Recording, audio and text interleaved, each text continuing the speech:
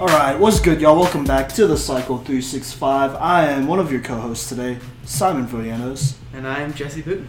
And on episode 21, recorded on February 18th, 2020, we're going to talk about a lot of things, but first off, we're going to start with the XFL. We're going to give y'all a recap just to start. Yes, we are. So it was the second week of the XFL. Still a big hit. Lots of people like it. Oh, yeah. And it looks like it's gaining a lot of ground and traction, and it's going to continue to roll. Yeah, for sure. So what's our first game that we're going to start with? We had some good matchups this week, but the first one of the week was the New York Guardians at the DC Defenders. Ooh. The DC Defenders absolutely put it to the New York Guardians, 27-0. Very true. Yeah, that was the score. It came down to basically came down to the fact that Matt McGloin played terrible. Yeah, he got exposed, and I'm not going to say we saw this coming, but we knew last week that that he really had a very limited role in that win over the Vipers, right? Because the Vipers were just not having it. But yeah, he got exposed, and this is a good DC Defenders squad. Like, this is probably the juggernaut. Yeah, they are probably, maybe besides Houston, the best team in the XFL. Oh yeah, no doubt at all. But still, though, so for Matt McGloin, he did make some comments that were very questionable at the least. He basically said that the play calling was terrible and all that, and then he got benched. So, Jesse, do you think he's going to start later this week, or is it time to hand it over to Luis Perez? I think he's going to get one more week to start. I really do. Unfortunately, okay. I don't think they're going to win. I think he's going to play terrible again, but that's their choice. But I think they'll give him one more chance. Just for a reference, for people that know stats, Matt McGloin had a 10 quarterback rating. 10. Yeah. 1-0. Oh, it was bad. Yeah. It was very bad. Most quarterbacks hover around, the average is, 75 or something like that, 75 passer rating, and the good ones are at up to 100 passer rating. Yeah. But, man, Matt McGloin had a 10 passer rating. Oh, yeah. Which is terrible. But I do think he will start one more week, and I think they're going to lose. Yeah, probably. But we'll have to see. So, this is just a quick stat. The DC Defenders defense has allowed an average, so they've only played 2 games, but they've allowed an average of a 54.4 passer rating, which is the leading mark in the XFL. And that's against quarterbacks like Matt McGloin, Aaron Murray, / kind of Quinton Flowers. And so this is a good DC Defenders defense. That's how dominant they are. But I think it is fair to possibly give Matt McGloin another week.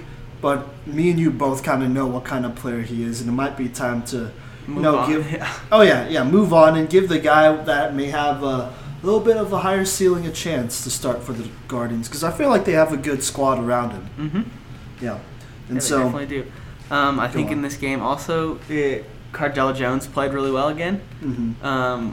We were talking about it, me and Simon, right before this, that really, with the exception of maybe Jordan Teamu every once in a while, there's really only 2 quarterbacks in the XFL that are really performing for anything. Right. And that is Cardell Jones and PJ Walker.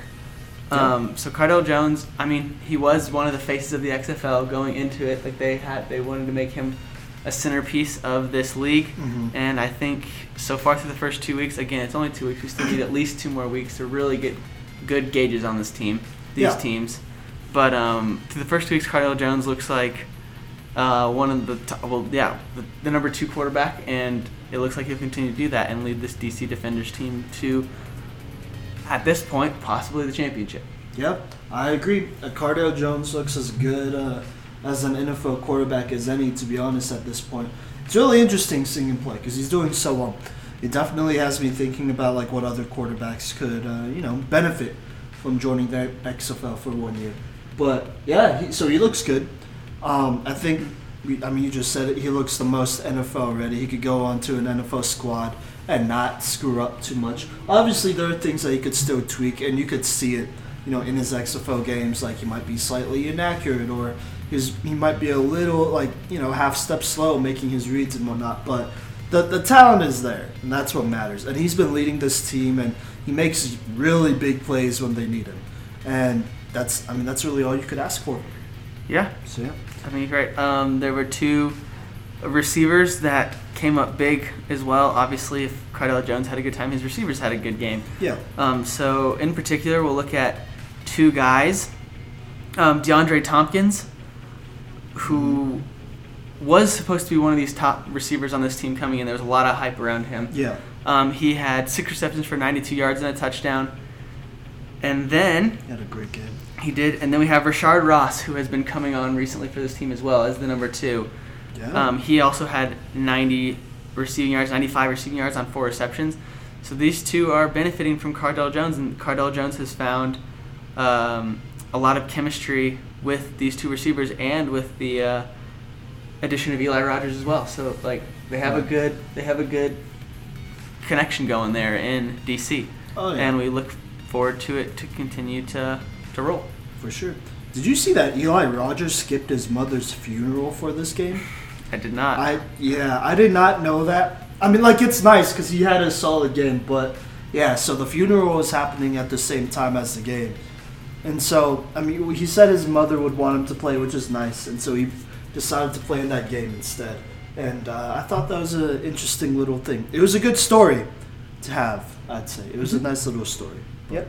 Yeah. All right, so the next game of the day, what do we got? This is also on Saturday. The evening game on Saturday was the Tampa Bay Vipers at the Seattle Dragons. Yeah, all The right. Seattle Dragons won 17-9. Yes, and if I could just say, Seattle was going off. Like, the crowd was insane. This is just a little stat there, but I don't know if I'm pretty sure they don't have the biggest stadium in the XFL because they do play in the same stadium as the Seahawks, but they only open like the lower bowl and not the upper half, right?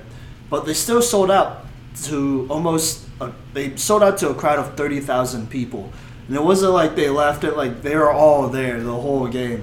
And I remember specifically, Marcel Frazier, defensive end, he was rushing on quarterback and he jumped up and basically snatched the ball away from the quarterback as he threw it and then ran it in for the touchdown, and like the stadium went berserk and all that, and it was insane. It definitely affected the game in my opinion. I see, yeah. In my opinion, this was probably the most boring game of the week. Oh yeah, it didn't take off until Both the teams, fourth. yeah, both teams were struggling most of the game. And if you watched it, the announcers were saying, "Oh, this must be a defensive struggle for the game." But in real life, it was just neither offense could do anything. Yeah. So, because Brandon Silvers is not a good quarterback. And then, don't even get us started on the Vipers quarterbacks, especially with Mark Trestman overlooking Quentin Flowers. I think if you go back and listen to our podcast from last week, we did say that in order for this Vipers team to win, Quentin Flowers has to start. Mm-hmm. And he got bypassed for some reason, we don't know why, bypassed this week for the third string guy, and he did not play well at all either. He threw 2 interceptions, and it was just didn't look pretty. So, again, we go back to this Vipers team, and if they're going to win anything, they need to start Quentin Flowers. Oh, yeah. And, like, just looking at the stats, they have a good defense. They have some standout defensive players. DeAndre Mount, he's a defensive end. He's recorded 7 total pressures from the edge, which is the second most in the NFL. Their defensive tackle, also former NFL fullback, Nikita Whitlock, he's second in the NFL with total pressures for interior defensive linemen. There's that safety, Marcellus Branch. He's tied for second in the XFL with 6 run stops. And then cornerback Anthola, I hope I'm saying that right, Kelly leads the NFL with 4 forced incompletions. Also, the running back gang is doing really good too. Davion Smith and Jacquez Patrick, they combined for over 200 yards after contact this season, and there's only been 2 games. I mean, like, this Vipers team has a good squad. Yeah. They just need to figure out the quarterback position. And from what we've seen so far, their first string and Aaron Murray and their third string guy, they are not the answers. So why not give Quentin Flowers his shot? I mean, I think he is the spark that team needs. Yeah, and I think Mark Trestman is really making, honestly, a mistake by not starting him. And I don't know why he's not starting him, because he really only throws him in there for like RPO type of stuff and read options. Mm-hmm. And I don't know. I think that's a really big mistake. I think he needs to just suck it up and make the decision. Because if not, this is going to be a really long season for the Vipers. Yeah, they need to give him his shot because I do think that he is the number one quarterback in Tampa Bay. Oh, yeah. No doubt. But, we'll see. Seattle, though, Brandon Silvers, he had some, he wasn't great throughout the whole game, but he made some plays. Yeah. Or I should say Keenan Reynolds. Keenan Reynolds did play. Yeah, that's what I was going to touch on. That's the final thing I'll talk about this game real fast, too. Yeah. Because we talked about last week on the podcast that we were kind of disappointed in Keenan Reynolds, that he did not have a better game for Seattle. Because we're both fans of him, and we want him to do good, and he's a great player. Mm-hmm. But we are happy to report that this week he did have a much bigger game. Yeah, breakout game. Yeah, he caught a 68-yard pass. That was pretty cool. For a touchdown. Yeah, for a touchdown. And here you go. Was the most reliable receiver for sure. So Brandon Silvers threw for a total of 91 passing yards. Okay. 87 of those were to Keenan Reynolds. There we go. Yeah. So basically, the only other receiver that had a reception was there was a bunch of receivers that had receptions, but they were all for negative yards. Or the only other one was their tight end who caught a pass for 11 yards. So really, Keenan Reynolds was the only one that could do anything for this offense. Yeah, at least in terms of getting separation, beating coverage and whatnot. Yeah, he looked good because admittedly last week he looked very raw. He looked like the spotlight might have been a little bit too big for him, because granted it was the first XFL game ever. But this week he looked like he settled in. He got a bit better. That big play must have been a huge confidence booster because after that he snagged a really nice 2-point conversion, which wasn't a great throw by Brandon Silvers, but he made him look good and caught it anyways. Mm-hmm. So, yeah, that's a bright side too. Keenan Reynolds might be someone to look out for. Hopefully this isn't a fluke though. Yeah. So, we'll see. All right, shall we move on? Yeah. Okay, we'll move on to the Sunday games. So the first Sunday game was the Dallas Renegades at the Los Angeles Wildcats, and Dallas won 25-18. Yeah, so this one took a while to take off too.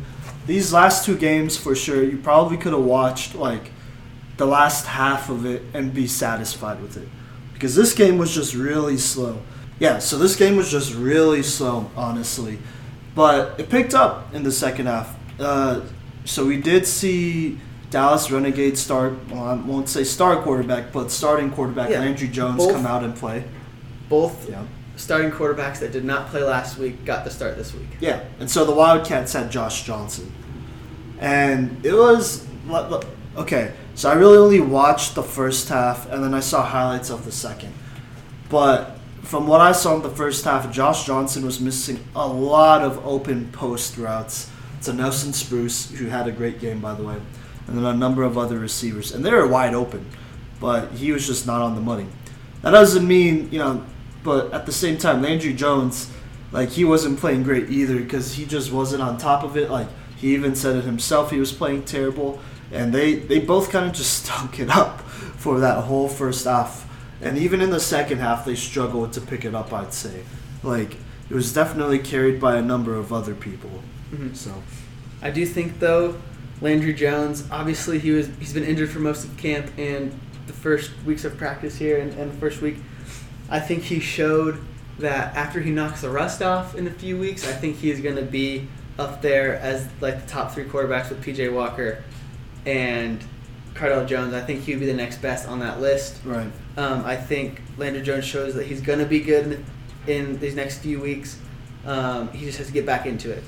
But really what came down to is just Cameron Artis-Payne, who really won this game and put the Renegades on his back and carried them to victory, really. Very true. He had 98 rushing yards, and I want to say two touchdowns. 2 touchdowns as well, but he had 130 total yards as well. He had 34 receiving yards to add to his 98 rushing yards. Yes, so it was pretty impressive, I'd say. I was impressed, to say the least, because Cameron Artis-Payne was another guy who struggled last week to get it going. And I think we both said that it really wasn't his fault because they were just stacking the box, but it helps having a guy back there that every now and then could kill you deep, which you don't want to happen at all. So having Cameron Artis-Payne out there, he played very well. He basically won the Renegades this game. He had 2 really nice touchdown runs to win the game, if I'm being honest, in the fourth quarter. So. Yep. And then I think the only other really notable thing here is, as Simon said a little earlier, Nelson Spruce had a big game. Yes. This is his second week in a row. He has had a big game. He had 6 receptions for 89 yards and 2 receiving touchdowns, both of Johnson's passing touchdowns. And he is currently, the leading receiver in the XFL, and that's not a surprise to me. I was definitely if you would have asked me at the beginning of the season, I said, Nelson Spruce will be one of the top receivers in the XFL. Yeah, there's no doubt about it. It took a while, to be honest. Like I said, Josh Johnson was just off the mark for a lot of that game, and it was like maybe the 5th or 6th post route, and Nelson Spruce got open on, and he finally hit him. So it's good. It'll be interesting to see where this Wildcats team goes next. I believe they're 0-2, aren't they? They have not won a game, but I do think with Joe Johnson, the way he is now, again, with Landry Jones, the same way. Josh Johnson. Yeah. The same way as Landry Jones, I think he's going to knock off the rust, and he'll find that connection with Nelson Spruce and his other receivers, and he'll get that timing back down, and I think that they have nowhere to go but up as well. Yep, I believe that. This is a team, the Wildcats, I feel I could believe in them more than the Vipers, if I'm being honest. Yeah, me too, for sure, 100%. Yeah, because they have a little bit more, they have quality weapons all around. The defense is, they played pretty well, too, up until the end there, It was just a war, of attrition by that point, They were just getting pounded into the ground, and so, it happens. But, yeah. Anyways, that was that game. Yeah. Took a while to get going, but it was really exciting at the end. Yeah. All right, so moving to the last game of the week. This was, if you recall, the game of the week for us, at least. Yes. The St. Louis Battlehawks at the Houston Roughnecks. And it was a good game. Houston won by 4, Houston won 28-24, 4-point game, and it was a good one. It was everything it lived up to be. That's very true. So what stood out to you this game, Jesse? I think, well, first of all, if we go back to last week, we did say that this game got moved to primetime. Yeah. So that people could watch it on Sunday night, and it lived up to that that hype. But I think it just comes down to, again, the Roughnecks led by P.J. Walker. I think he's the best quarterback in the XFL right now. And I think even though Jordan Ta'amu did play very well and kept his team very close, I think just the fact that P.J. Walker and that Roughnecks defense outplayed Seattle. Or St. Louis. Yeah, that's fair. And this is a talented Roughnecks team for sure. They're built very well on their front lines on offense and defense. So here's some stats to back that up. So on the defensive line, Houston has pressured opposing quarterbacks, through 2 weeks, on 41% of dropbacks, which is pretty much almost half the time. And that's leading the XFL. No other front seven is doing as great as Houston is. And they've been killing it out there, stopping the run, getting after the quarterback, and they've been doing great. And as well, on the offensive line, they've been putting in work as well. Tackle Terry Poole and guard Avery, I want to say Genesee. I don't know. But they're yet to have allowed a quarterback pressure, and they've, pass blocked on a combined 166 times. So those two are putting in work. Those are two guys that, might be NFL guys someday, to be honest. So P.J. Walker has been great, though. It's easy to not allow any pressure when he's getting the ball out very nice, rolling out, making plays with his legs and whatnot. So, yeah. But, back to Jordan Ta'amu, though. He has been, honestly, for a 22-year-old, he hasn't been that bad. No, I was going to say, I think the bright spot for the Battlehawks here is that Jordan Ta'amu is playing above his expected ability. When people come in, everyone was just like, okay, what's he going to do? And I think he's outperforming what people had predicted for him, which is great. And I think that going forward against the I always say Seattle, the St. Louis Battlehawks, they were a team that could be a dark horse, led by Jordan Ta'amu. I think that moving forward, they ran into, in my opinion, the best team in the XFL, which is Houston. One of the best ones. Yeah, and played with them, played a good game with them. So I think moving forward that St. Louis has nothing to hang their heads about. The game was in Houston, so that gives them something. And to stick with a team like that, I think it's great. And I think moving forward, I think St. Louis will get some more wins, and I think they can be one of the contenders for the number 1 spot as well. Yeah, I believe so too. But yeah, no, I agree. Jordan Ta'amu was, doubted because he did have DK Metcalf. He had AJ Brown in college, but his stats personally were not like awesome by any chance. He looked pretty raw in general, and he still kind of looks raw, but accuracy wise, he's been pretty good. I think more so than not, it's just been decision making. Because his completion percentage, it leads the XFL, and it's at 82%, which is insane. But he has thrown a couple picks. Pretty sure he's thrown a pick in every game so far. Well, there's 2 games. I think he threw 1 in the first game and 2 in this game. So yeah, he's thrown 3 interceptions total. And I think that comes down to, again, what you said, just he's just still really young, and I think he needs to learn what it is to play football. Yep, to play at professional level. Yeah, at a higher level, I'd say.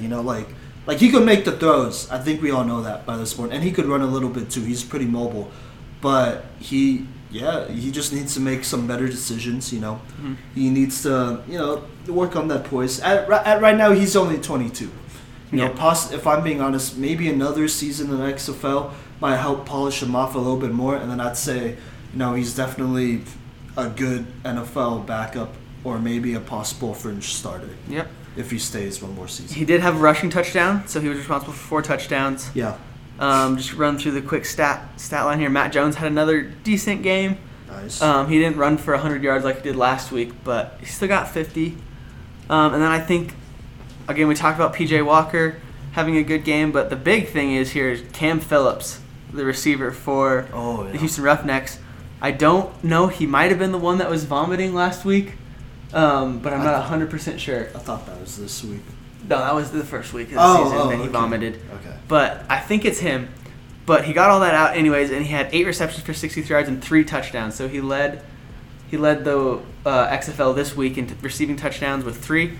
Nice. So that was a big contribution for the Roughnecks win. Yeah, no, for sure.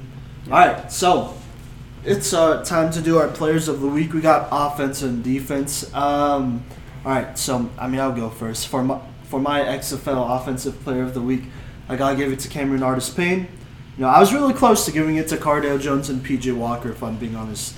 But I feel like, they're all winning players. They're on the winning teams, but I feel like Cameron Artis-Payne, if he was not on that Renegade squad, I don't think they beat the Wildcats because he scored those last 2 touchdowns, had some really nice first downs that moved the chains, and so that's my offensive player of the week. All right, I am also going to give my offensive player of the week to Cameron Artis-Payne of the Dallas Renegades as well. Yep. Like you said, I think he was the most valuable player of this week. Without him, I do not think the Dallas Renegades win. And overall as we talked about in last week, the XFL didn't look like a running league. It looked like a pass-heavy league, and to have almost 100 yards rushing in this league and 2 touchdowns is big time. So I think Cameron Artis-Payne gets my offensive player of the week as well, but I do have some honorable mentions. Go for it. We talked about Cam Phillips and Nelson Spruce, the 2 receivers that had great weeks. And then P.J. Walker, I think P.J. Walker and Jordan Ta'amu should also get some recognition because they both did have good days as well. Yeah, fair enough. Those are my honorable mentions. Oh, yeah, that's fair. See, hey, if Nelson Spruce, if his team could win a game, then I might be able to give it to him because I really want to. But it's hard for me to give player of the week out to somebody who's on a losing team. Yeah, and I think this LA team will win due to the fact that Nelson Spruce is a big game. So I'm sure we'll get to give Nelson Spruce one sometime this year. Eventually. But I will agree with you that this week it goes to Cameron Artis-Payne. All right. So who's your defensive player of the week? My defensive player of the week, I know we mentioned him a little earlier on that Tampa Bay defense that is pretty good. Yeah. But I'm going to give it to Marcellus Branch, the safety for the Tampa Bay Vipers. Yep. He had 12 total tackles, which is the most we've seen in a single game so far in the XFL, including a sack. So he definitely had a big game, especially from the safety position. Right. He came up and he stopped the run for Seattle. Yep. He really was the main reason. Against Seattle, you mean? Yeah, he was. Yeah, that's why Seattle didn't have as big of a running game. And Seattle has some good running backs. You know, for sure, no doubt. They have Kenneth Farrell, who's who's been playing well, and then what's his name from Texas A&M, Williams? Oh my, Trey Williams. Trey Williams from Texas A&M. So they're two elite running backs for the XFL, and I think the reason that he held them both with under 40 yards was because of him. That defense was because of him. Yeah, that's fair. So I'm gonna give him my defensive player of the week. I like that. I'll go on the other side of the ball. I'm giving it to Marcel Frazier for the Seattle Dragons. I thought he played pretty well. Just in general, filling his gaps, stopping the run. He also got an interception for a touchdown. I think that was the play that really turned this game around. The Keenan Reynolds touchdown was really nice too. Keenan Reynolds was somebody I was considering for Offensive Player of the Week too. But I think this was a big time. It got the crowd going. He, it looked like he was about to bat it down, but instead he just jumped up there, grabbed it out of the air, and then ran it in for the touchdown. And it wasn't like a long run or anything, but he still made it in. And I think that was really key to Seattle winning that game too. I would agree. The Vipers were trailing for sure. So I definitely think that deserved it as well. For sure. Yep. All right, so going into this next week, what do we got? Give us our previews. So the first game of the week, we have the Houston Roughnecks at the Tampa Bay Vipers. Ooh. So this will be Houston's first game away. Their first away game. But they are lucky getting the Tampa Bay Vipers as their first away game. This is also Tampa Bay's first home game. So we will see how it goes. But even if they play Quentin Flowers, I don't think Tampa Bay even has a chance, to be honest. I think P.J. Walker might have a field day. What sucks is that, most of these stadiums have sold out, for their first game. I don't think Tampa Bay is going to do that. I don't either. To be honest. Because they are playing at Raymond James Stadium, which is the Buccaneers Stadium. Yeah. And you're right, I do not think that they will sell out just because of how poor this team has been playing. Yeah, and so that hurts them more than anything. Yeah. So we'll keep an eye on that. I definitely do think P.J. Walker has a big day. Yeah, I think the Roughnecks go 3-0 here. Yes, I agree. I'll pick the Houston Roughnecks as well. Okay. All right, then the afternoon game on Saturday, the 22nd, is the Dallas Renegades at the Seattle Dragons. Oh, so this could be a good game. Yeah, I think this is. I don't know about evenly matched. Well, no, I think they're pretty evenly matched up to this point. Based on how Landry Jones has been playing. Mm-hmm. Okay. So what are you thinking, Jesse? I am going to pick the Dallas Renegades to win because I think Landry Jones gets his second game in the XFL playing, and I think that he has he threw for 300 yards last week. Yeah. But I think he has even a bigger game this week against Seattle, and I think Dallas wins because in Seattle. Yeah, because of Landry Jones. I think Landry Jones will have a good game. Okay. That's interesting. I think Brandon Silvers hasn't played great, I think he's the one holding this team back. Mm-hmm. So I'm going to give it to the Renegades. I just think it's going to be very close. I would not be surprised if Seattle...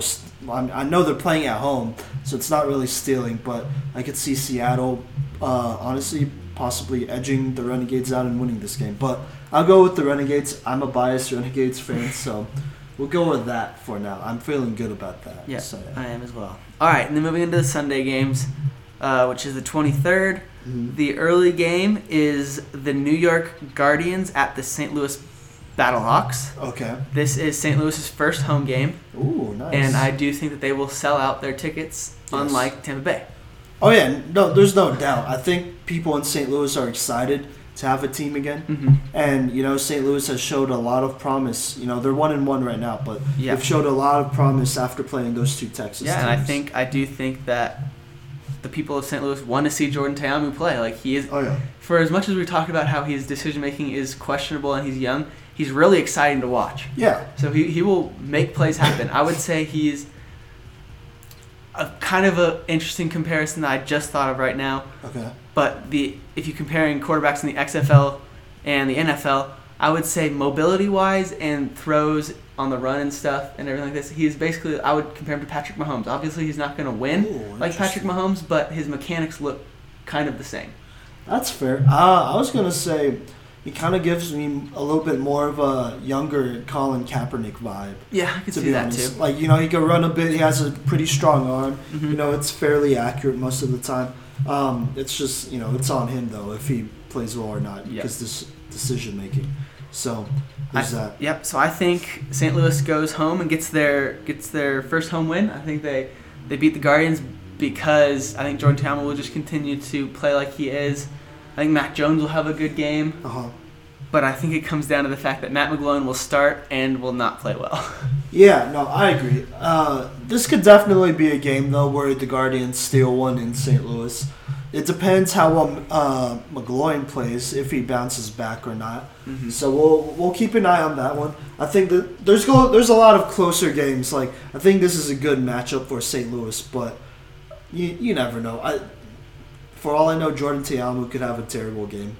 You never know. Yeah. So we'll see, but I'll pick the Battlehawks too. All right, and that brings us to our last game of Week 3 in the XFL season. The 30% over already, Simon. Regular season. Oh. But anyways, you have the DC Defenders at the LA Wildcats. Interesting. This is LA's second home game. They played at home last week, but this will be DC's first road game. Okay. So we'll see how this goes. Okay. But I'm still going to pick Cardale Jones and the DC Defenders to win. I think this is going to be, again, I would say this is probably the game of the week. Yeah. For me, because Josh Johnson and Nelson Spruce could have a big bounce back game, and they could finally get their first win. But if DC and Cardale Jones plays well, I think DC will take the dub. But yeah. It's going to be a very close game. It's going to be a good game. Fair enough. I'm going to have to go with the hot hand and the DC Defenders. There's no doubt that the Wildcats will take some time to put it together. But, the Defenders seem to already have it together. So I think they might have the slight edge here. I would not be surprised if the Wildcats, I don't think it's going to be a blowout. But I think the Wildcats will put up a fight. They'll do their best to put up points and whatnot. But I don't know if they're quite there yet. Like, if they're quite as in sync as they want to be. So, I'll have to go with the Defenders for now. Me too. Yeah. And that is Week 3 of the XFL. Yep. And we'll come back next week with more of this. But, coming up next, we're going to talk about the NFL. This time, we're going to preview the NFC West with Cody Stauffer. Yeah, Cody Stauffer will be joining us for this next thing. And we are going to continue our just recap of the NFL season conference by conference or division by division. We did the AFC West last week, and NFC West this week. Yep. Sure.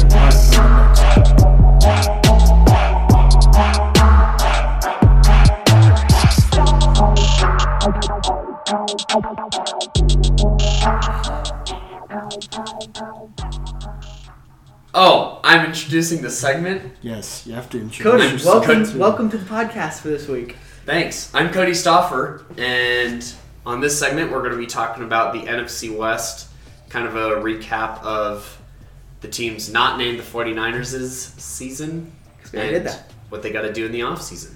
Yep. So we're going to start with Seattle Seahawks. Breaking news, as of 2 hours ago, Greg Olsen signed a 1-year deal to play tight end with the Seattle Seahawks. Yeah. The GOAT XFL announcer, if I'm being honest. Yes. He's kind of killing it over there, but he has some game left in him still. So let's start with our raw reactions about Greg Olsen signing there. I personally think that's one of the things they needed to address was tight end, and they did it. Yeah, that's a scary offense now because DK Metcalf will be in year 2, and we saw him get better as each week went on. Yes. Tyler Lockett is a great wide receiver as well. Always. He's really fast, and then now you have Olsen to eat up the middle of the field. Yep. And you can't defend all three. Mm-hmm. Nope. Let's be honest. I would say Russell Wilson was the runner-up for MVP this year. So to add Greg Olsen, another probably Hall of Fame tight end weapon to Russell Wilson is going to be immensely helpful for them. Yeah, this is assuming Greg Olsen comes in healthy, and I think he will. He's gonna have an extra long off season because he didn't play in the playoffs, and I think that's good for him, and he should come to Seattle fresh. I'm also looking at Chris Carson and Rashad Penny, who are going to be coming back eventually from their injuries. So at this point, we're really just looking at the Seattle offensive line, exactly, which has always been a problem. Yeah. That's what I was going to say. This is a pretty deep offensive lineman free agent class. Yes. So I think that's we all can agree that that's the number one move that they need to make in order to make this team better is find offensive linemen. Yep. Whether they need a draft or sign him, like, you just need upgrades at this point. Like, you get rid of whoever's there because they're obviously not working out, and then you got to build on. You got to build that offensive line. You need to protect Russell Wilson. He's definitely been taking a ton of hits. There's no doubt about that. And then you got to, this is Seattle's window right now. Russell Wilson's in his prime. You have two really young receivers. You have a great veteran. You have two solid running backs who I'm assuming are going to come off of injury pretty well. Yep. And this defense isn't terrible. You're right. I think on the defensive side, I do think, first of all, Jadeveon Clowney is a free agent. Yeah. They traded for him in the season. I think he will re-sign there, but I think if they want to make a run at the Super Bowl, they need to re-sign Jadeveon Clowney to play end next year. He's the best player on their defense. Yeah. What about Bobby Wagner? I was going to say not named Bobby Wagner. Oh, okay. All right. Yeah. But I'm going to say I think going into this free agency class, I think Jadeveon Clowney might be one of the top 3 free agents in this class, and they need to re-sign him to be competitive. They probably should have re-signed him already. Yes. Yeah, it's a little concerning that they haven't re-signed him yet. Because once he sees what he can get on the open market, they might not get him. Yeah, and he's a good player. There's no doubt about that. Bobby Wagner needs help out there. He does. And this isn't a bad defense or anything. They just, they're young. They have some pieces on the defensive line. Shaquille Griffin's not a bad corner to have out there. Mm-hmm. Your safeties, oh my gosh, I'm like blanking out on who they are. I know one of them is Tedrick Thompson, and he's okay. From CU. Their defense is good enough to compete for a Super Bowl with the offense. With Jadeveon Clowney. Jadeveon Clowney. They need Jadeveon Clowney to re-sign, otherwise they are not. Well, is Ezekiel Ansah also a free agent? I do not think he is. He's I not. think he is still there. So, they have a good defense.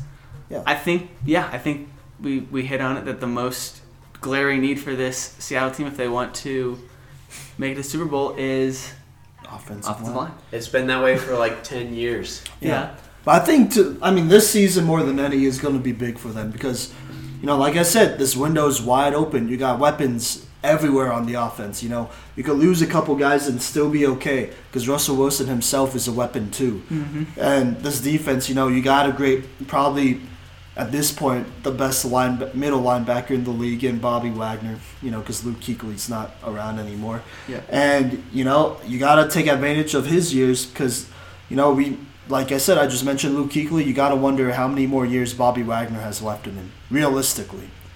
And then, Jadeveon Clowney, got to get him back. Shaquille Griffin, he's already there. If you can, boost the defense, add a couple more, young guys in there that could fill in the spots, learn the defense, contribute to it and whatnot. But I think this is a Seattle team that might be poised to win the NFC West next year. At least. I would agree. They definitely could. Yeah.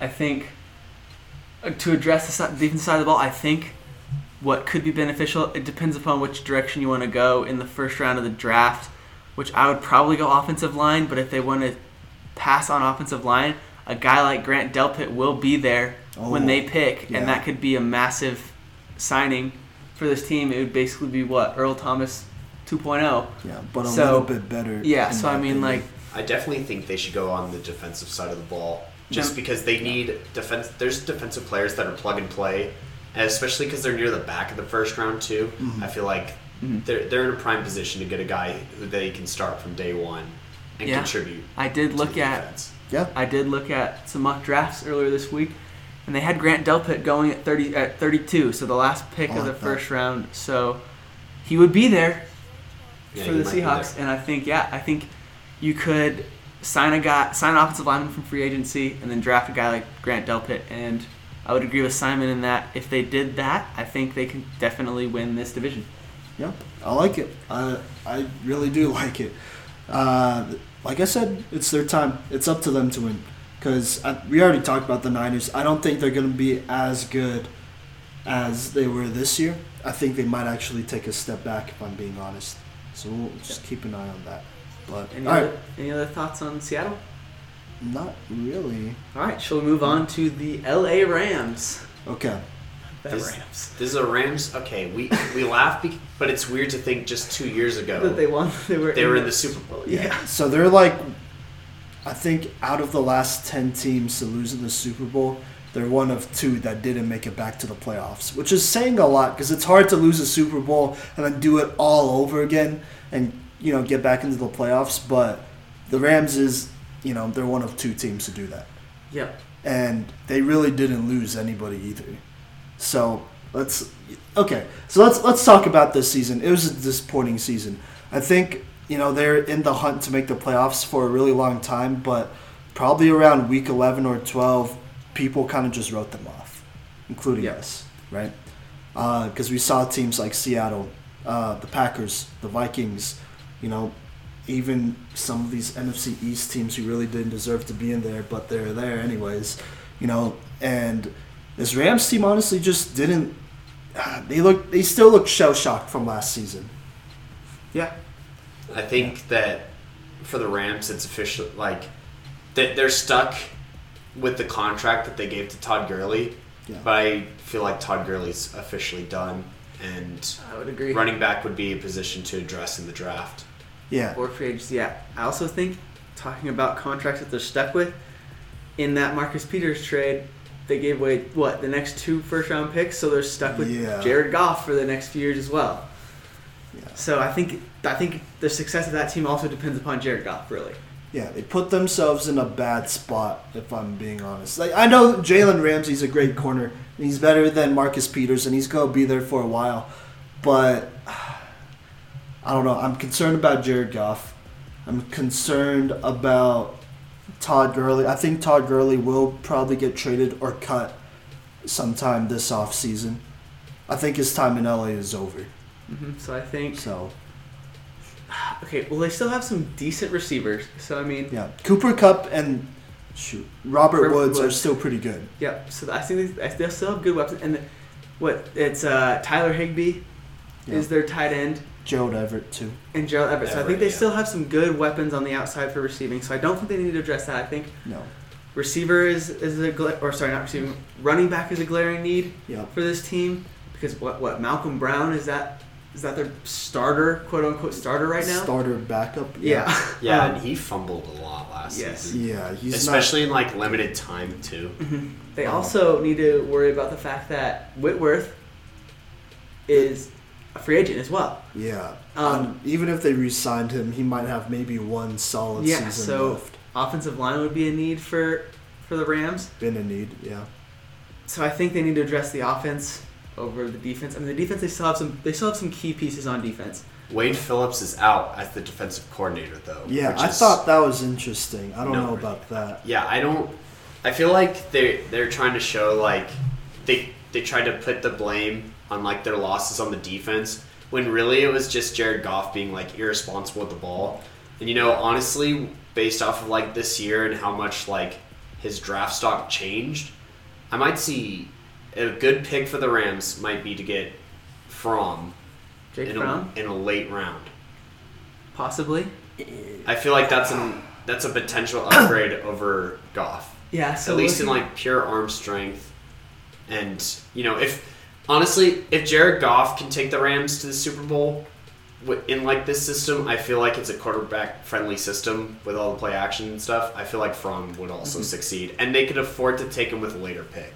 Well, I will throw into the mix that looking at those mock drafts, as I said this week, they do have Jake Fromm rising a little bit more than they had, so I'm guessing he's going to go middle to late second round. Yeah. So it's not going to be a quote-unquote late round pick from the Rams if they want Jake Fromm. Because Jake Fromm is still going to get drafted by a team in the second round most likely and compete for a starting job wherever he goes. I agree. It wouldn't be the worst idea. I think him and Goff at this point are both the same. I think Goff is a lot like Jimmy Garoppolo, which, he's a middle tier guy. He's all right. He could probably get it done for you, but, we'll see. We'll see. I don't know. The Rams are in kind of a weird spot. On defense, I think they'll be fine. If you have Aaron Donald, the best defensive lineman in the league, and then Jalen Ramsey, probably the best DB in the league, you should probably be okay. On defense, if I'm being honest. Yeah, you could live off of having those two and then just plugging in everyone else around.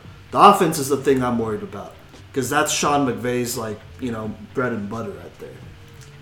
If he doesn't have a good offense, then this isn't a good Rams team. And his offense that we've seen so far revolves around a good running game. Yeah. And between their lack of offensive line and their lack of consistent running back play, they don't have an identity right now. Mm-hmm. No, because I don't think Jared Goff is that guy. If he takes another step forward and is that guy, great. But he's just going to be another Russell Wilson without a running back end line too, though. Minus the running ability. So yeah, I was about to say, Jared Goff isn't good enough to carry an offense like that. Yeah. I'm saying if he takes a step forward. Yeah. Like a Joe Burrow type step forward. I feel like that's like 2 or 3 steps forward, honestly. Yeah, so a Joe Jared Burrow Goff. step forward. Because Joe Burrow wasn't that great last year before he picked it up by the time. Yeah. All right, my last thing for the Rams, I don't have 100% faith in Jared Goff, but I do think Jared Goff can lead that offense next year. And I think if they can find a running game, because as you guys just said, that is the key for the Sean McVay offense. I think they can compete for a wild card position with Jared Goff at quarterback if they can get a running back. So to end it, Cody, give me one running back in your mind that you think that it would benefit them, whether it's in the draft or free agency, and then same with you, Simon, and then I will also say one. Okay. Would you like me to go first? You guys can think for a second? Yeah. Okay, I think a big turnaround for this team would be if they took Travis Etienne in the first round from Clemson. I think he's not going in this draft. He decided to stay? Yeah. You're right. Yeah. He did decide to stay. Yeah. Okay, well then I'll go another guy just like it is J.K. Dobbins. Oh, there you go. Because he is just a well-rounded. He has the same play style as Todd Gurley, just smaller than Todd Gurley. Sure. But I think he can catch the ball out of the backfield, which is a big part of their offense, and he can run the ball very well. So I'm going to say a J.K. Dobbins kind of guy. Okay. I'd say that a guy that they could definitely get in free agency on the cheap, too, because I know that they have to deal with some salary cap issues, is Melvin Gordon. That's what I was going to say. Because he's not going to re-sign with the Chargers. The Chargers are in destruct mode right now. And we've seen that Melvin Gordon with enough volume. I feel like Melvin Gordon will remind people just how good he is, because he came in at a weird point in the season last year. But if he starts from day one and he gets used to the system, he too can catch out of the backfield. Yes. And I feel like he would be able to give Jared Goff and the Rams offense some stability, because he has shown that he can do 20 to 30 carries a game. Let's be honest. Last year he showed that he can carry a team, because Philip Rivers didn't do much. So, he carried that team to however many wins they had, 6 or something. But without him, they would have won 2. So. And even if you asked a couple of years ago, Melvin Gordon is one of those running backs where, if you had 3rd and 2 on the goal line and you needed a touchdown, he could give it to him twice in a row. Yeah. He would get the touchdown one of those 2 times. So that would be a great signing for the Rams that would be efficient as well. I would agree. That's a good one. Interesting. All right. So, person I have would be somebody that I know for a fact is on the trade block, from what I've heard at least. And I don't know about how realistic it could be, but I would really think that this would be a great fit. It would probably help both teams. The Rams would have to give up, quite a bit, but I think this player is someone who you should give up quite a bit, because he could bring your team back to where they were when they made the Super Bowl. So I'm thinking David Johnson from the Arizona Cardinals. That is also a good one, because Yeah. Kenyon Drake has won that starting job in Arizona. We're going to talk about Arizona in a second. Yeah, and so that's a great segue. But I think David Johnson, his value right now is really low. In the time he did play, he played all right. He had some receiving touchdowns, some nice runs and whatnot. But for the most part, he struggled. But David Johnson, I think behind, I'm not going to say this LA Rams offensive line, but I think David Johnson put with, Jared Goff, Sean McVay, you could do a lot of the things Todd Gurley did for them. I feel like he could be an MVP candidate. Yes. Similar to what you said with Gurley, because Gurley was an MVP candidate. Oh yeah. Just a couple years ago, and David Johnson, I feel like he could thrive in that system. Yeah, I think he fits this Rams system a lot better than Kingsbury's system too. Do the Rams have the assets, do you think, to acquire David Johnson? Do they have any first-round picks left? No, this- I would not not this give year. a first round pick for No, David. but this I'm saying year like or next year. they'd be giving up. Would you be willing to give up your first 4 picks? Because if you don't have first this year, next year, and the Cardinals would probably want a second, maybe 2 second-rounders for David Johnson. I think, like I said, his value is pretty low at this point. I think, at best, if I'm the Rams, I would give them a second, third, and fourth. If that might be even stretching it a little bit. feel I might like say a that's- second you might and be a able to- fourth. Yeah, Be able to yeah. get away with a second and a fifth. Yeah. I'd try that first. Yeah, so something like that. 2 picks for sure. A relatively early one, and then a mid to late round pick. For all I know, the Cardinals aren't getting any calls on David Johnson, and they just need to let him go so they could dump that salary. Yeah. And so, maybe a 4th or 5th would work, or a 4th and a 6th. So And you do could we live want with to talk about the Cardinals offseason as if they have 2 extra picks right now? Or So we'll do both. Let's review their season first and how it went.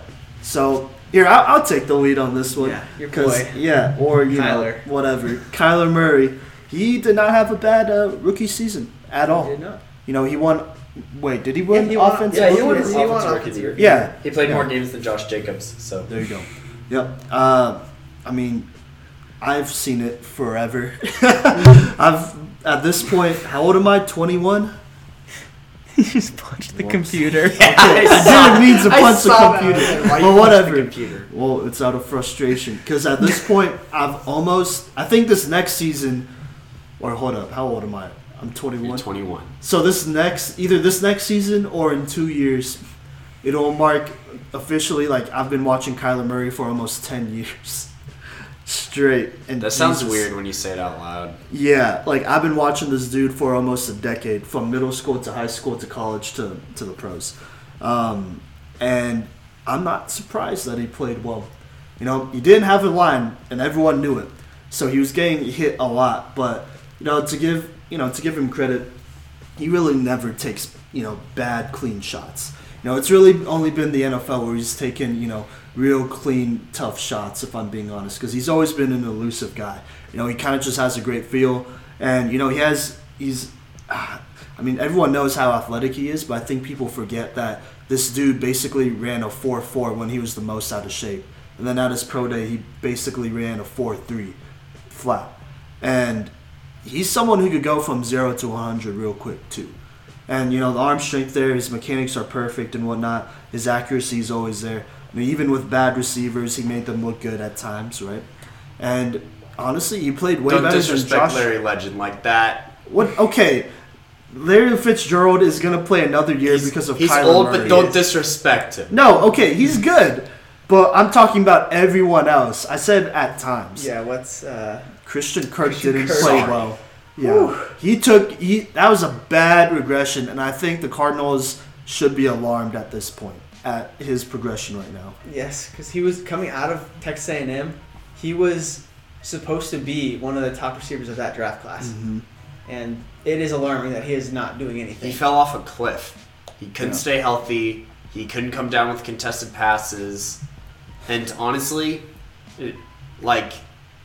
the Cardinals don't have any weapons on offense currently. Not at all. Not Well, yet. Besides, I'd say. we'll talk about it in a second, but besides Kenyon Drake, which was an amazing trade in the middle of the season, Yeah, I thought that was a great trade Yes. at the time. and at the time it was like, okay, Kenyon Drake's going there, but then when he played in the first 3 games, you're like, wow, that was the move to do, because Kenyon Drake went from being, oh yeah, he's just a running back in the NFL. He's that just a played for- Dolphins player. Yeah, that played for Alabama, and I'm like, oh, that's great, into, wow, he could be one of the top 10 running backs next year. When healthy, Yes.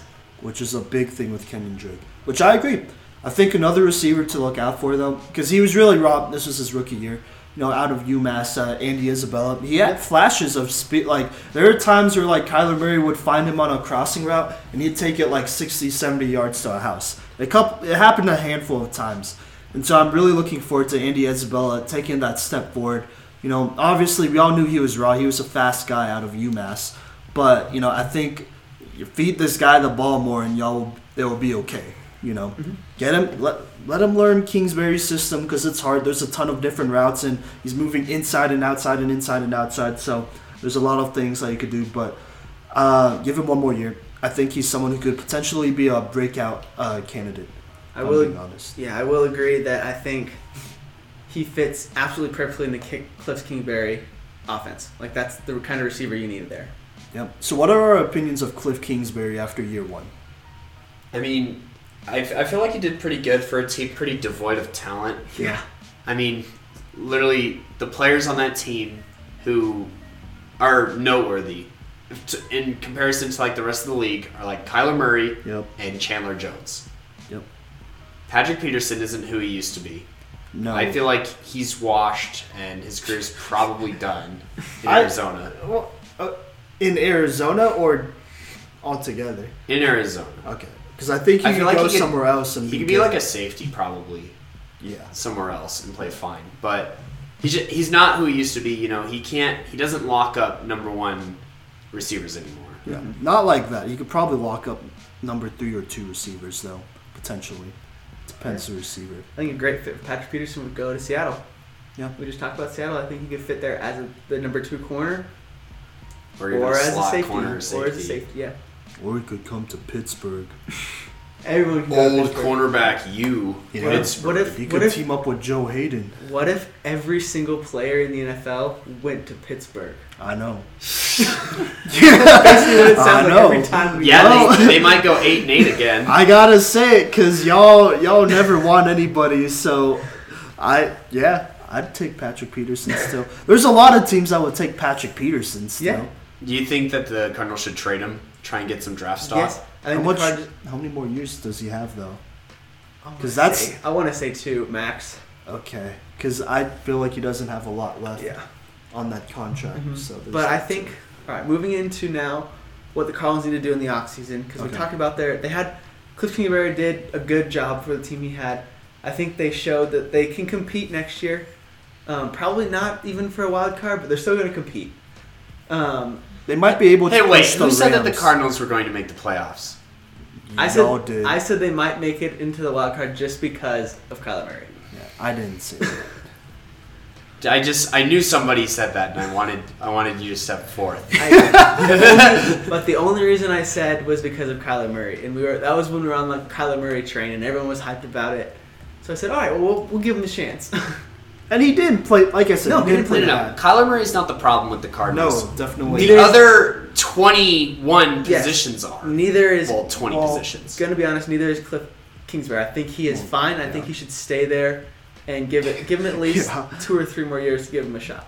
Yeah, this is a team that he's going to have to build. Kenyon Drake isn't the problem either, by the way. Or Chandler Jones.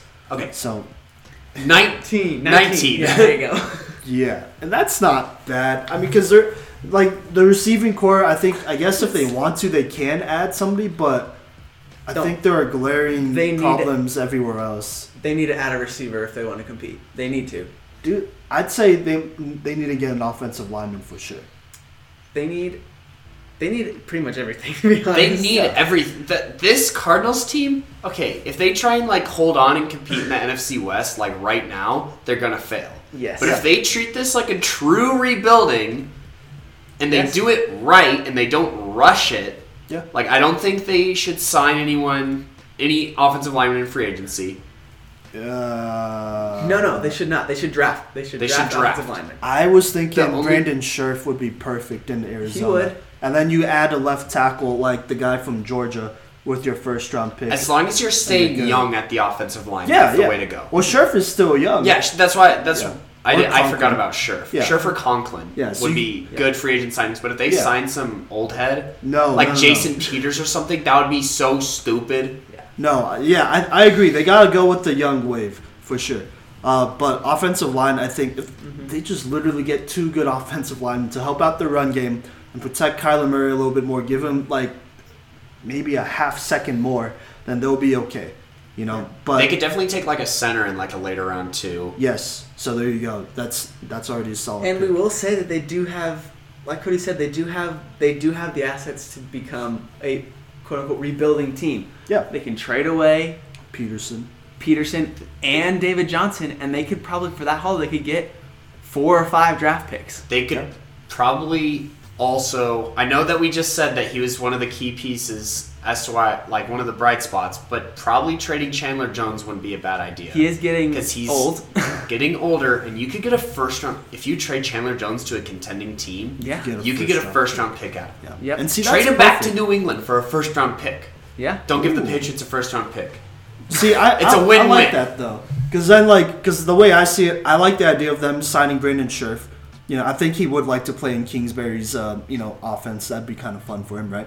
Give him a little bit of a challenge. But get Brandon Scherf with your first round pick. Grab one of the offensive tackles. It really doesn't matter. Just grab one of them in the first round. Yeah. And then with assuming you have an extra first round pick there, you could either go for a receiver, which there will be a receiver available because there's a billion of them. Yeah. Or you could literally get anybody else on defense and you'll be okay. Yeah, there's a lot of good receivers. This is a very deep receiver class. Yeah. I say trade away Peterson, trade away Johnson, trade away Chandler Jones, and get an extra draft's worth of picks. Yes. Honestly, out of trading those 3 players, they could probably get another first round pick, probably A second round another second round pick, maybe 2 second round picks, and then like a 4th, 5th, 6th. That gives Oh, them, yeah. that would give, if that worked out, that would give them in the first 2 rounds 5 picks, and in this year's draft that would be massive because it is Oh, a deep yeah. draft. And they need it too. Yeah. Yeah, Kyler Murray, I mean, like I said, it's time to build around him. He's not the problem at all. I think a lot of people are expecting a really big jump out of him, too, like a Lamar Jackson type of jump. Maybe not as much rushing-wise, but like passing-wise, he could be so much more dangerous. He already has, I'll tell y'all right now, he already has a year under his belt, and that's all he needs. Yep. Because right now, he's about, like, he's already kind of, like, I know how he works. Like, at this point, he's already pretty much figured out most NFL defenses. And next year, with, assuming everyone progresses with him, they're gonna compete. They could definitely push the 49ers, in my opinion, possibly, because that's more of a mental thing. And then with the Rams, with the way they're looking right now, they're in a weird limbo spot. They could potentially knock them out. Because the Cardinals have this young thing going with them, which is actually working. Yeah. Say as long as they stay young, and I think honestly staying patient is important. Yeah. Like you said, they could potentially overcome the Niners and the Rams, but I say if they're able to split 2 division series with their rivals, because I don't even know if they did that last year. I never chose the Cardinals to win against the NFC West opponent. They split them against the Seahawks. Didn't they beat the Seahawks at one They point? beat the Seahawks Did once. they beat the Niners? Wait, who was the one team they beat on Thursday night when Kenyon Drake went off? I believe it was one of their division teams. It might have been the Seahawks. It might have been the Rams Or honestly. the Rams. I don't remember. See, the fact that we could see them beating one of these 3 teams at least once already is saying a lot. But I'm 'Cause I saying feel like if they're can. able to go 3-3 in the division, I would see that as an absolute win. And that's doable, And though. that's even if their overall final record is like 6-10. Yeah. If they can split in their division and show that they can like compete in there, this is a team that I could see being really good in 2 to 3 years. Yeah. And we've kind of seen this in the NFC West, where it's just kind of like a cycle of like one team climbing to the top, and the Cardinals might be up the next next in the next 2 or 3 years. Yeah. And they have, outside of Russell Wilson, I think Kyler Murray is probably the second best quarterback in this division. Yes, I would agree. Yeah, no doubt. So I think, That might be a hot take from the cycle, but for people who actually watch football, Kyler Murray is so much better than Jared Goff or Jimmy Garoppolo. Yeah. If Kyler Murray was on the Niners, they probably would have won the Super Bowl. Oh, yeah, definitely. Like, There's are you no kidding doubt. me? Yeah, if he got there already, Kyler he's Murray not could going to hit lose. Emmanuel Sanders wide open downfield. I Easy, think- yeah. the last thing I'm going to say about this Cardinals team before we move on to the next segment, at least for me, you guys can chime in if you want anything else. Okay. But I think an ideal draft or ideal offseason for the Cardinals is sign Brandon Scherf Yep. with their first pick. We're saying they did all these trades. With their first pick in the first round, take an offensive tackle. Yeah, the Georgia one. Yep. With their second pick that they have in the first round, take one of the big time receivers. Yep. Literally any of there them. are T. Higgins, Laviska Shenault, Henry CeeDee Ruggs. Lamb, Henry Ruggs, Jerry Jeudy, even Jalen Rager, a guy Yeah, from TCU. that's Like he's one. a good guy too. Oh, yeah. Who should go in the top in the first round. And then with your plethora of second round picks, take a cornerback with your first defense, because this cornerback class is also very deep. Yeah. So I think take a cornerback there. Take a linebacker. The linebacking class is decent. Probably an outside. They can get a linebacker. defensive lineman. Yeah, too. and defensive lineman. So I think that's ideal for this Cardinals team. Yeah. And they could do plenty in free agency too on the defensive side. There's some guys available. Yannick Ngakoue, that's a name to throw out there. Joe Schobert, the middle linebacker for the Browns, he's like their only good defensive player. He's out there. I mean, outside of Myles Garrett and Denzel Ward, I guess. Who got reinstated? He did get reinstated. In NFL news. Yeah, we could. Myles Garrett's reinstated. Just got to put that out there. We could talk about that when we review the AFC North, which could we do next week? We can go to the North next. All right, yeah, we'll do AFC North next week. Simon's Can't wait to hear Simon just... The Steelers are going 16-0 and winning the Super Bowl. There it is. Because all of the players in the NFL went to them. But anyways, we'll talk about that next Tom Brady, too. All right. Just kidding. That's never going to happen. If it does, well, I don't know. I guess we'll talk about the AFC North next. Yeah, but anyways, the Cardinals could go in a lot of different directions. They have the cap room. They have the trade, assets. And then they have the draft picks. Yep. And then they're also in a division where, like, if I'm being honest, the Rams are probably going to implode. It's going to take a lot for them to do the right thing and get them right. It's not far off, but, we'll see. Aaron Donald is good for at least 6 wins a year. Sure, yeah. Yeah. You could say that. And then the Niners, I really do think they're going to have a mental slump this year. So, I don't know. All right, do you want to do you have anything else? Nope, that does it for the NFC West. Okay, wait, hold up. Let's just do our predictions of how it ends up. Yeah, we did that with AFC. Oh, yeah, we had the Chiefs winning it for the AFC, then we had the Broncos, the Raiders, and the Chargers. So let's do it for the AFC, or the NFC West, sorry. Yeah, NFC West. I think we all agreed that Seattle was going to win the division. Yes. Next year. I'm going to say the 49ers next. I think the 49ers can still be a wild card team. I would agree. Potentially. So, I feel they still have a lot of pieces on that defense, which good defense gets you far. Now, granted, we are doing these based off of if they do the moves that we've talked about.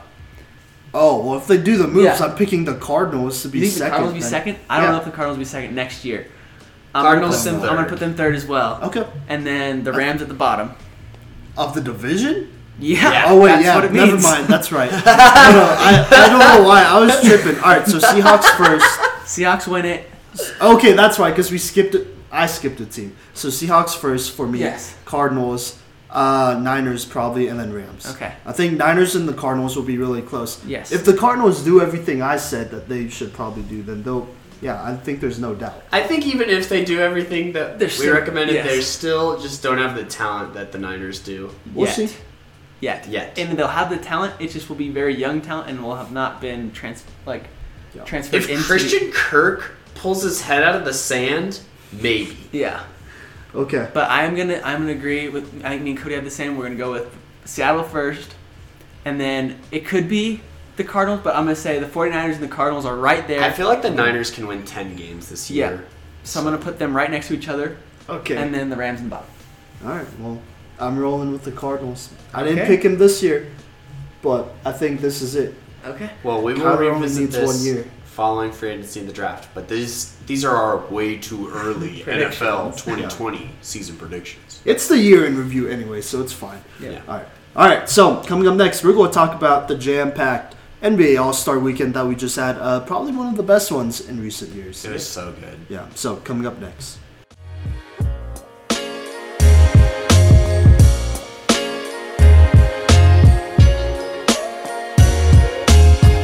Welcome back to the third segment of the cycle. Episode 21, February 18th. Which means that we are recording this following NBA All-Star Weekend. Yes, and sir. if we end up listening through the archives, this is the first NBA All-Star Weekend with a new format where the game is played by quarters, and it was the first team to reach a certain score, and the first one with the Kobe Bryant MVP award. But we'll talk about all that. We're going to talk about it in order, though, starting with the celebrity game Friday night. All right. My favorite part was one that I still don't know his name, but he was wearing like a head. He was wearing literally every single piece of gear you could wear.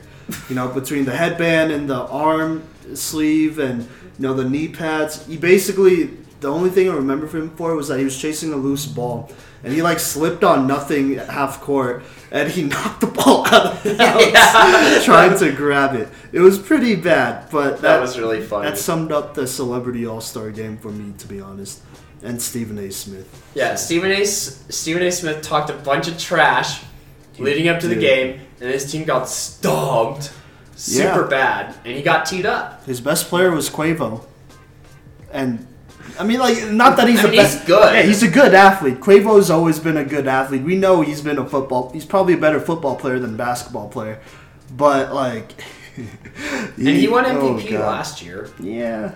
I don't know. It was tough. When Stephen A. Smith was talking about it, obviously it was from his perspective, so he over-exaggerates, but he was all like, I had one ball handler and then a bunch of guys that were under 6 foot. So how do you expect me to win against Mike Wilbon if that's the case? And you give him like all the tall people, which is fair because Stephen A. Smith, I think he did have a lot of shorter players. I think Spice Adams might have been his biggest player.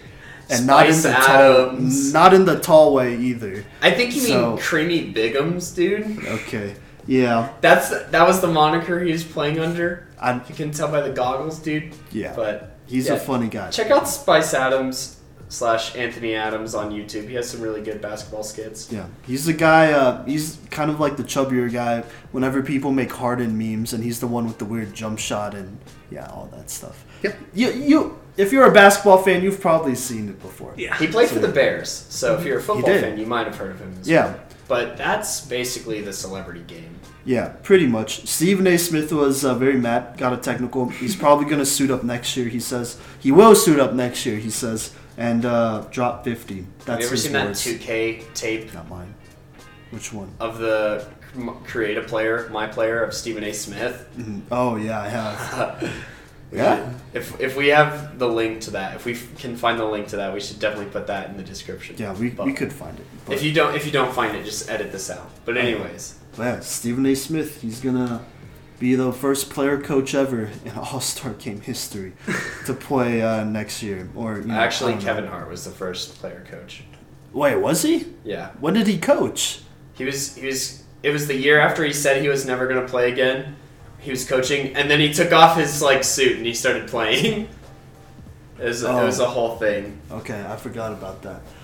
He'll be the oldest player coach. There we go. All right, okay. Moving on, though. Yeah, what we're going to talk about next, the Rising Stars game. Yeah. Lots of fun alley-oops. Always. During the course of this game. Zion bent the rim. Yeah, well, when you have Zion Williamson in a game, there's going to be lots of fun alley-oops. So. Yeah, and he's playing with John Morant. If only that was even possible in real life. Yeah. Oh, wait, it was. No, when they went to high school together. Oh, yeah. Okay. Yeah. Well, at that time, it was possible. Professional. Okay, yeah. That's not going to happen in professional. But high school, they played together. That's true. They beat some good teams, including the Ball Brothers dynasty. The high score dynasty, if I do say so myself. But it was Zion, so. Yeah. But anyways, that was a fun game to watch. No Michael Porter Jr., which was bogus. It's an interesting thing that he wasn't in there, in my opinion. Maybe they just didn't have enough spots on Team USA, which, I don't know. I mean, Team World was winning for a little bit before Team USA stormed back. Yeah. Luka Doncic hit a couple of threes, including a half-court shot. Doncic was very active during All-Star Weekend. He was, in more ways than one. As was Trae Young. Pause. Wait, in more ways, what does that mean? Oh, well, he gave Cardi B a little shout-out and basically revealed he had a crush for her. So, because I think he broke up. Go off, I guess. He broke up with his girlfriend, or his girlfriend broke up with him like 2 weeks ago. So, yeah, and here we are now. Love All-Star Weekend because there's all sorts of, it's a nice, breather from, sports for just a second. Yeah, it is. But, yeah, it was a good game, though, altogether. We saw some interesting talent. Realized R.J. Barrett wasn't totally trash, and he was just playing on the Knicks this whole time. So yeah, we actually got to see R.J. Barrett smile for the first time this entire season. Yeah, Yeah, that's that sucks. But anyways, we can move on.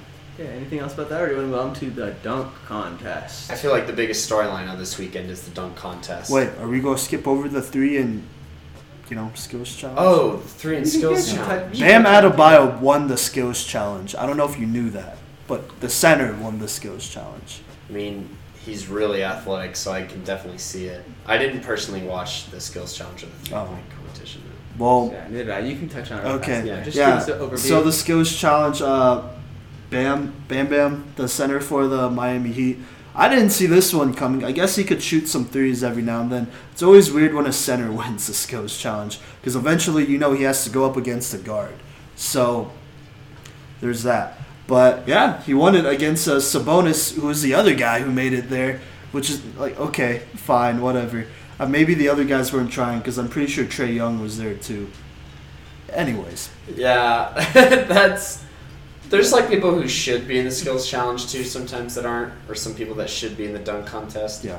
All right, and then who won the 3-point contest? Buddy Hield, because Devin Booker choked in the first round. Wow. And he was it's almost probably like their best chance. Devin Booker isn't actually that elite of a player. Well, it was. Because I also saw him airball a 3 during the All-Star game. But Yeah. anyways. Yeah, Buddy Hield won it easily. It was pretty exciting. I think it's kind of getting to the point where you might have to, make the 3-point challenge, just not call it the 3-point challenge and just call it like, I don't know, something else because you got to you got to make it harder. Well, it's getting to the point where it's a little bit too easy. So didn't this year they add in the 4-point?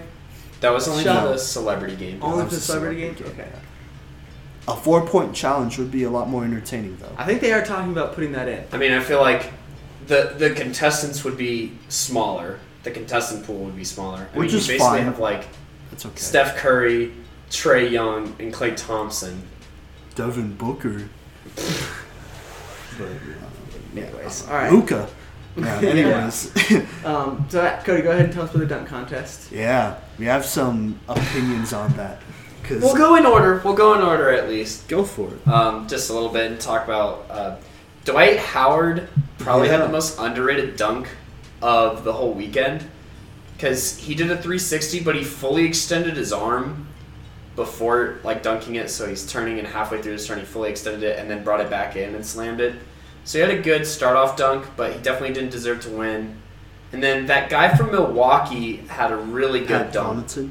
Yeah, he had a really good dunk where he got alley-ooped and he touched it off the backboard and then slammed it. And that was properly rated. Yeah. But what we're really here for, what we're really here to talk about is how Aaron Gordon, for the second time in his career, has gotten robbed of winning a dunk contest. Yeah. Because on his final dunk, where he jumped over Taco Fall, What, 7 foot That's 1 or it. something like that? Yeah. 7'5", 7'5", got a 47 out of 50. But he didn't clear a Taco Fall. Okay, he still jumped easily over 7 feet. Like, what are you trying to say? Like, he barely skimmed Taco, dude. He jumped over him. He jumped over Taco His Fall. whole leg hits the back of his head. Like you could see his thigh, rub up against Taco Fall's Why you head. gotta use the word rub? But anyway. Well, it did happen because he didn't clear him. It happened, Derek that's still, Jones would that's have. still below the thigh. Like, What do you mean it's below the thigh? I mean, it That wasn't just like means his he still freaking hits him. torso or stomach hit Taco Fall Oh, yeah, if that Like, he happened, still then landed he would've the jump. flipped over. after Taco. Bruh, I'm literally the only person who feels this way. I feel that it really wasn't that impressive. Because okay, cool. He jumped over Taco Fall, and he's 7'5", but first off, he didn't clear him. Second off, it's not like he was doing anything that complicated. He literally just grabbed the ball from him, raised it up above his head, like Aaron Gordon's head, and then dunked it, and that's it. No windmills, no 360s, none of that. It was just a straight jump. 7.5 foot tall man that he jumped over. Derek Jones could have easily done that. Well, if Derek Jones is more creative, which creativity is a part of the dunk contest. He did a windmill dunk at the free throw line. He didn't even take off from the free throw line. Okay, so he was 5 inches away from being at the free throw line. He was like a whole foot like a whole NBA foot, which is a lot more. Bro, that is like basically the same thing as Aaron Gordon not clearing Taco Fall, though. Oh my! No, it's not. Yes, it is. How is it not? Dude, oh my gosh. It's not creative. If Derrick Jones could jump from the free throw line, Derrick Jones could probably have cleared Taco Fall.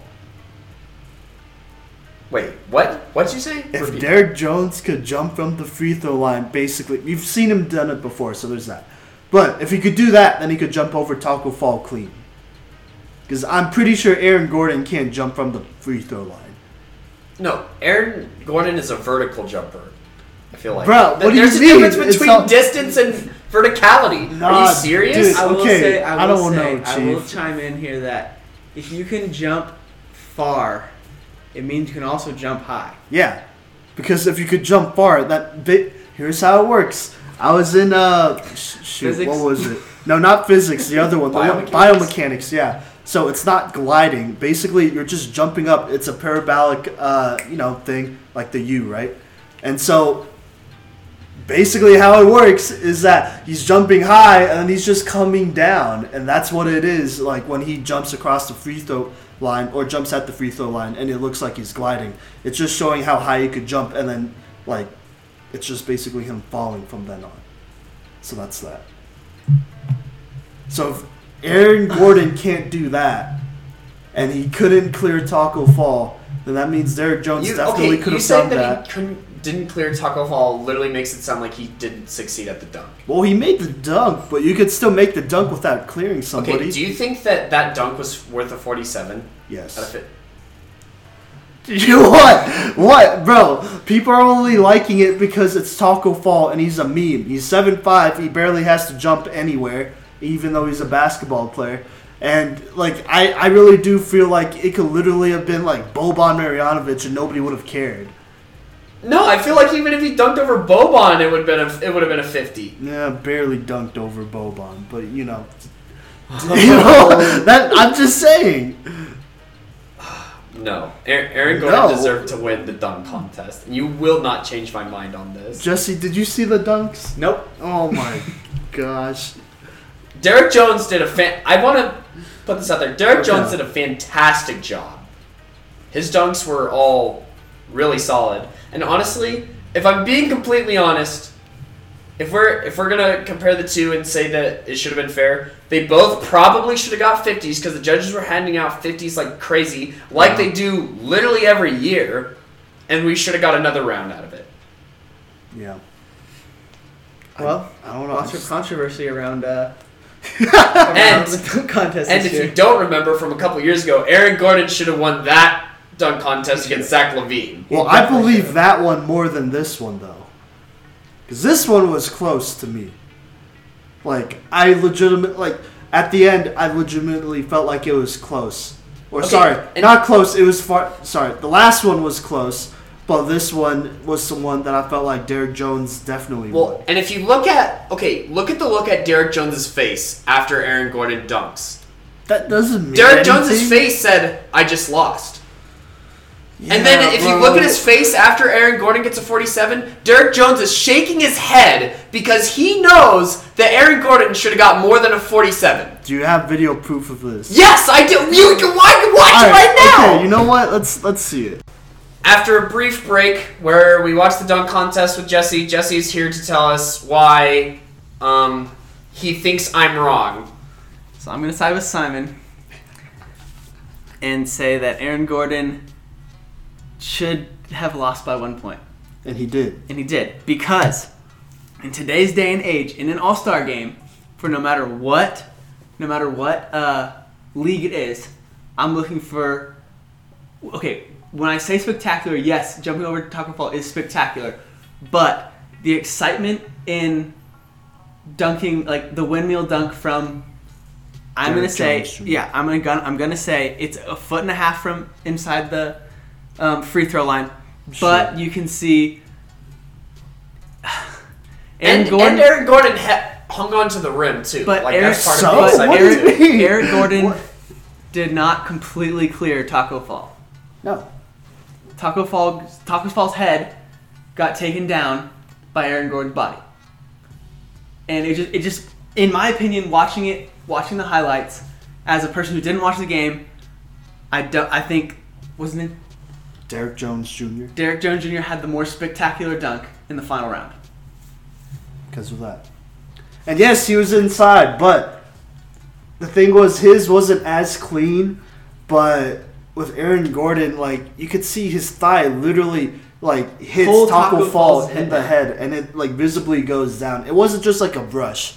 Like, it hits him, like, it hits him pretty hard, I feel. So there's that, you know.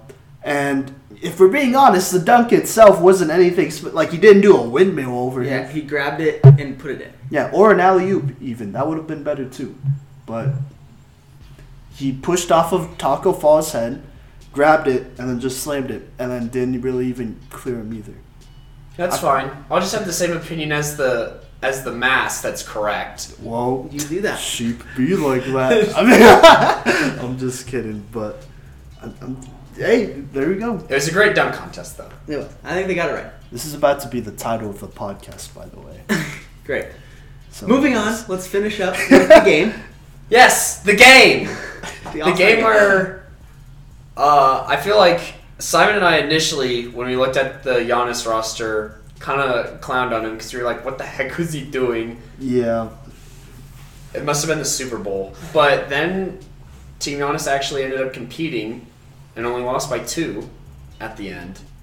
But there were a lot of very exciting moments, like Chris Paul caught his first career alley-oop Congrats. from Russell Westbrook, Uh-huh. and it made me cry internally just a little bit. Internally, just to be sure. Okay. Very internal. But anyways, Cody, you did touch on this at the beginning of the segment. Tell us about these new rule or the things they did to make it more fun and crazy. So they kept the score quarter by quarter, if that makes sense. So you could win like the first and second quarter, and then the other team could win the third quarter. But then they kept track of all of the points, and then at the end they set a target score based off of how much the winning team had. Yeah. With Which- like, Go on. well, I think they added like 21st to 24 from the top. Yeah, from the winning team, the leading team. So the winning score for this year was 157 points based off of the combined points from the first 3 quarters. Yep. And it was a really good game that was back and forth. I mean, Team LeBron kind of ran away with it in the first quarter. Then Team Giannis kind of crunched them in the second quarter. And then the third quarter kind of came down to the buzzer. So going into the fourth quarter for the target with no clock, mind you, Yeah. it was a really competitive game. Game clock, by the way, not shot clock. Yeah. No, they still had the shot clock, but no game clock. They just played to the target score. And, there were definitely some good highlights from the show. I mean, Doncic had a couple of good plays. Simon, if you want to talk about Doncic's performance in the All-Star game. Yeah, he had a couple of threes, had some nice assists, the usual. Then Team LeBron took him out for the whole fourth quarter, and Jokic too, by the way, which I didn't really like. But, it's fine. I guess they're just going to play whoever they like best. But whatever, when Luka takes over It's the league... xenophobic for them to bench the 2 European players in the fourth quarter. Well, when Luka takes over the league in like a year or two, he's going to have Jokic out there instead of Anthony Davis and LeBron. So just you wait. You're assuming Jokic isn't going to be the captain of the team. All right, whatever. He'll keep Luka in, I assume, because that's how that works. Anyways. True. Anyways, I did not watch the game, but from the highlights I saw, it did look like a more competitive game than in the recent past, and that's good. I think we talked about it a little bit when we talked about touched on the Pro Bowl a few weeks ago. I think All-Star games, I want them to be more competitive. I want them to be for something. I want these players to go out and compete. Yeah. We don't want them to just do what the NFL does and just kind of run around, but. I do think that it looked like a more competitive game than people are actually trying to play, and I enjoy that. I think that's what professional sports need. I feel like a lot of it had to do with the recent passing of Kobe. Mm-hmm. Because all the players afterward said that it was for Kobe. And then they also renamed the All-Star MVP after Kobe, which Kawhi Leonard was the winner of. Yep. He hit 8 3-pointers, which is insane. And I'd say that the only thing that was like disappointing for me was that it ended on a free throw. Yeah. I had flashbacks from... I told you this, Cody. Yeah. I had flashbacks from that finals years ago when LeBron hit George Hill on that same kind of cut that Anthony Davis did. George Hill went on to miss both free throws. And then J.R. Smith infamously dribbled out the clock thinking they were up for some reason. So... And the game went into overtime and the Caps got swept 4-0. Yep. And that's what happened. And then Anthony Davis missed the first free throw. Yeah. And I think he should have missed the second one on purpose. Yeah, I mean, you want to win it, you know. Yeah, they want to win, but like, I just feel like it's like kind of a boring way for the All-Star game to end on a free throw. Well, if he missed it, then that means the other team would have literally just needed a 2 or 3 to win the game. Yeah, they would have got the ball with exactly one play left. No. Wait, what do you mean exactly one play left? Or it would have went into... No, there's no game no clock. overtime. Yeah. So basically, No, Anthony Davis needed to make it if they're going to win because, let's be honest, Team Giannis probably would have won if they would have taken the ball. Yeah. Yeah. With all that size, still, you're they right. have a lot of players that could That's get why it they too. should have... That they did the right thing, but like also it's just like from a audience Viewers, perspective boring. Maybe you could From a change consumer that. standpoint. Yeah, maybe you could push that for next season. You know, just like in 21, you know, sometimes people will say no free throws to win. It Yeah, has to end on a dunk. that's what I was gonna say. Well, it doesn't have to end on a dunk, but you could say yes. you could keep the same rules for next year. Just make it cannot end on a free throw. The only way it can end is on a fadeaway pull. Shoot. It's on a Kobe. It'd be cool if it ended on a dunk. Imagine LeBron or anybody else trying to dunk on Embiid. It wouldn't be that hard, but you Yeah. know, LeBron put on a showcase attacking the rim, he did. and you know, makes you wonder if LeBron will ever do the dunk contest. Not anymore. He's like 36. I mean, you really gonna tell me that LeBron can compete in the dunk contest? Yeah. Probably could. I don't think he can. I think he can. Is he I gonna think jump can. higher than Aaron Gordon or Derrick Jones Jr.? I think 'Cause that's the personally, Okay, but standard. his alley oops could be far and wide. and I'm gonna be diverse. honest. I think Maybe. in today's day and age, the person who wins the dunk contest should be the most creative. I really think it is. Okay. That's why Blake Griffin jumping over IKEA was phenomenal. Exactly. Jumping over a car. And that's why, again, I did not like creativity-wise, Aaron Gordon did not win it for me this year. It's Taco Fall.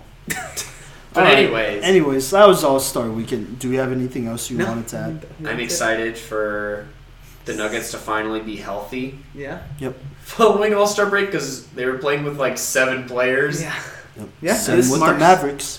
This marks the center of the NBA season. Halfway And point. we will be going into the second half with renewed hopes for Cody. One quote after the All-Star game that was really funny with Jokic. He talked about how they benched him in the fourth quarter. He said, they asked him how he felt about the game, and he said, I mean, I took 2 shots and I made 2 shots. I kind of got robbed of MVP, but there's always next year. So Here's another quote to add. It wasn't during the All-Star game, but I don't think any of y'all saw this, but Kawhi Leonard was walking up to the to the press podium. I don't know. He was walking up to like... He was walking up to where he sits down to have the press talk to him, and he saw Gatorade there, and he said, "I'm not sponsored by Gatorade," before throwing it on the floor and sitting down and starting his press conference, and that's it. And it was real, Kawhi Kawhi is Leonard-like. greedy. Anyways. You know how it would be. All right, so coming up next, Cody is going to do his own segment, his own little rant on The Stadium Series game for the NHL 2020 at Air Force Base, Air Force Academy. That was a huge mistake. Yes. As a note, the one that happened in Dallas, Texas, or Arlington, Texas, went way better than this one. So Coming up next. Well, I'll talk about the one that went well in Colorado just a few years ago as well. next.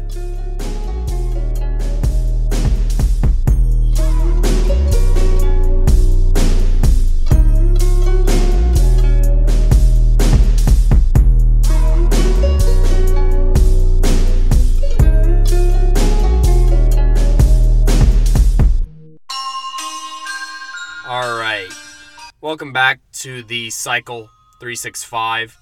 It is Cody Stauffer, and I'm here to wrap up the show with a recap of the NHL Stadium Series 2020 game. For those who don't know, this year, for those who don't know what the Stadium Series is, it's every year the NHL hosts one outdoor game. And this year, it was in Colorado Springs, Colorado, with the matchup being the LA Kings versus the Colorado Avalanche, and they decided to host it at Air Force Academy Stadium. Now, if you don't live in Colorado, Air Force Academy is basically a live military base, and so there's only one or two entrances in and out of Air Force Academy to get to the game. And while I'll start with the positives first of the weekend.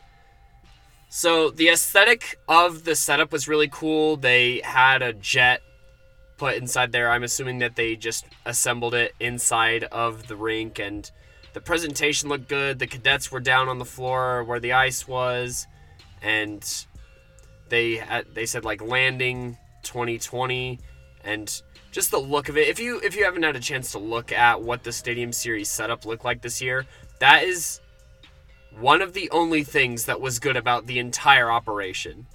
One of the other things that I thought was pretty neat was they did a flyover right before the game, which you don't normally get at hockey games because A, hockey games are indoor at arenas, and B, it was nighttime, so it was definitely surprising to see the flyover at Air Force, and they were some pretty cool looking jets. Last positive thing about this whole experience, at least at the stadium, was that when they had like the guys that come in and hand glide in, if you've ever seen those at games. I know that they do them at Broncos games. So the first guy came in and he had a flag. It wasn't the U.S. flag. And then a second guy came in and he came in during the national anthem. And it was spectacular, honestly. Just like the size of the flag and the timing of the video, or the timing of the song with the hand gliding, it was really nice to watch. And that got me really excited for the game that was really hard to watch. Now we're going to start to get into the negatives. Well, we'll back up a little bit. Getting into Air Force Academy was horrible. And there was reports that a bunch of people actually missed the entire game because they weren't able to get in time. And NHL released a statement stating that they had let fans know to go there ahead of time, even as early as noon that day. However, as a ticket holder to this event, I never got any notifications of this. So I'm not really sure what they were talking about there, if they were talking about how CDOT maybe had information along the highway, but I don't drive to Colorado Springs every day. So it's probably only people in Colorado Springs who knew just how bad this was going to be. But getting into the stadium and finding parking took us about an hour and a half from once we entered onto the Southgate exit from I-25 onto Air Force Base, right? So we get there, we find what we think is going to be a good parking spot because it's in a dirt lot, and there's not a whole bunch of people there versus the main lot, which was completely full, and the people who were directing traffic weren't doing a super good job. But we brush this off, we get inside. There's not a high level of accessibility for moving these big crowds. There were people going up and down this one staircase that was probably about 2 people, maybe 3 people wide. So that proved to be really inefficient. We get up to our seats. There's no backing on any of these seats, and which is probably expected. But then they were trying to sell like these cushion seats that had backs for way too much. You know, it's just, that's a marketing ploy, but that's besides the point. These are all minor inconveniences until we get to the actual game. And the Avalanche's Stadium Series uniforms, which are some of the worst uniforms I've seen, at least in Colorado sports, because they have, like, the color went all the way up to their collar, and it just looked like 3 triangles stacked on top of each other. It looked really bad. And then the Kings had kind of sort of like a diagonal design, and it was so hard to tell the difference between them with A, how far it was, B, the angle it was at, and C, just how close their uniforms ended up being. Because the Avalanche's really, really, really dark blue looked like the LA Kings' black, and then the white and the white of both teams kind of matched up really well. So there was no like home jersey and away jersey. There were two alternate jerseys that ended up looking alike from where I was sitting. There were also people who had problems with where they were sitting because they were seated close to the ice. You know, what's normally a good idea, and they were $350 tickets. People couldn't even see the action. They could only see the players from the chest up. So being able to see was a problem for basically everyone at the game because it shouldn't have been held at Air Force. And, you know, football stadiums are built different than hockey arenas, being that hockey arenas are a bit more vertical. And then I tried to go to the bathroom, and there was one bathroom for my entire section, and the line going in and out of it was backwards in the first place, and it took me 25 minutes to go to the bathroom. I was standing in line to get in, and I was standing in line to leave, on top of standing in line, obviously, to use like the urinal or the trough or whatever. And if it was that bad for like the male bathroom, that's usually not that big of a deal, I can't even imagine what the female restrooms looked like. That was probably an absolute nightmare. And I know that you should like hold it, but that's just unrealistic and foul on the venue's part to try and push that agenda. And then the Sam Hunt like first intermission show was, I mean, it was nothing spectacular. It was really forgetful, honestly. And I continue to watch this game. I'm frustrated because I can't see. And for those who don't know what the outcome was, the Kings ended up winning the game 3-1. So I'm upset that I can't tell who's on the ice and when they're on the ice and who has the puck with how far I'm seated and how closely like designed the uniforms are.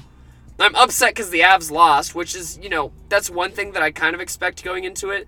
But this Stadium Series game really didn't knock me away. The environment never really made it feel like it was a special game, like, oh, this happens once a year. It wasn't what I thought it was going to be. It made me miss the Pepsi Center more than anything. And then the drive out. Oh my goodness, we were stuck in the dirt parking lot for like a whole hour because no one was directing traffic. And they were trying to direct people like this really congested way. And the only reason we got out in an hour is because I decided to turn left, which is not where we were supposed to go. Keep that on the low. But I turned left and was able to go down like this makeshift road that they made. And then there were just lanes that weren't being used by any cars whatsoever and were completely blocked off. And it was a nightmare. Like, whoever thought this was a good idea to host a hockey game at Air Force Academy should probably be fired. I don't know if they needed to make up something or make it look appealing for like a certain crowd, but it was such a bad idea. Think about a few years ago, it was hosted at Coors Field. And there's multiple ways to get to Coors Field. There's public transportation where you can take the light rail, you can take the bus, you can walk to the stadium, you could drive, and you could park around the stadium or around Denver, and it's not that bad. But there was no ride share allowed at the Air Force Academy game, so no Uber, no Lyft. So people were walking this multiple mile stretch from the gates of Air Force all the way to the stadium. And this is in like sub 30 degree weather, especially by the end of the game. And they oversold tickets. There was no room. We were crammed in there like anchovies, basically, for our seats. And it was really makeshift. And the whole operation kind of felt like they weren't really committed to it. Like they kind of, I'm trying to think of a different word because the one I'm trying to use is inappropriate. They didn't give their full effort to it, and they didn't think ahead. I think they were only thinking about the potential aesthetic benefits and nothing else, because the rest of the experience was horrible. If I knew what I knew now, following the game, before the game, about what it was going to be like getting in, getting out, and all of that hassle, I wouldn't have gone. And that's saying something, because I've seen a lot of my sports teams lose. I have a really bad record. I think it put me at 6-12. But I would still go because the experience was fun, or the atmosphere was good, or the people I went with were good, which my friends were the best part about it. But everything else was bad. Like, the environment was not worth it. It was not worth my time, where this was basically like an all-day thing, driving down from Greeley, Colorado to Colorado Springs, just to watch this game where I didn't know who was playing, I didn't know who had the puck, and it took forever to get in and out, and it was just so poorly handled. It was probably one of the biggest mistakes that the NHL has made in the past few years, especially regarding specialty events. So that's my 2 cents on the 2020 Stadium Series game. Since then, the Avs have most recently beat the Islanders, and they lost to some other team before that, who was good. And the Kings was kind of supposed to be our bounce-back game. So from an Avalanche perspective, that was a tough game, especially because Grubauer got concussed. And from a fan's perspective, it was a really horrible experience, and probably the only negative experience I've had, like overall net negative experience I've ever had at a sporting event. But that does it for this episode of the Cycle 365. Thanks for hearing me rant. If you were at the game, let me know what you thought. And if you disagree with me, I'm just going to tell you that you're wrong, because it was a bad, horrible, awful, not great, terrible idea on the NHL's part. But thank you so much for joining all of us here at The Cycle, and we will catch you next time.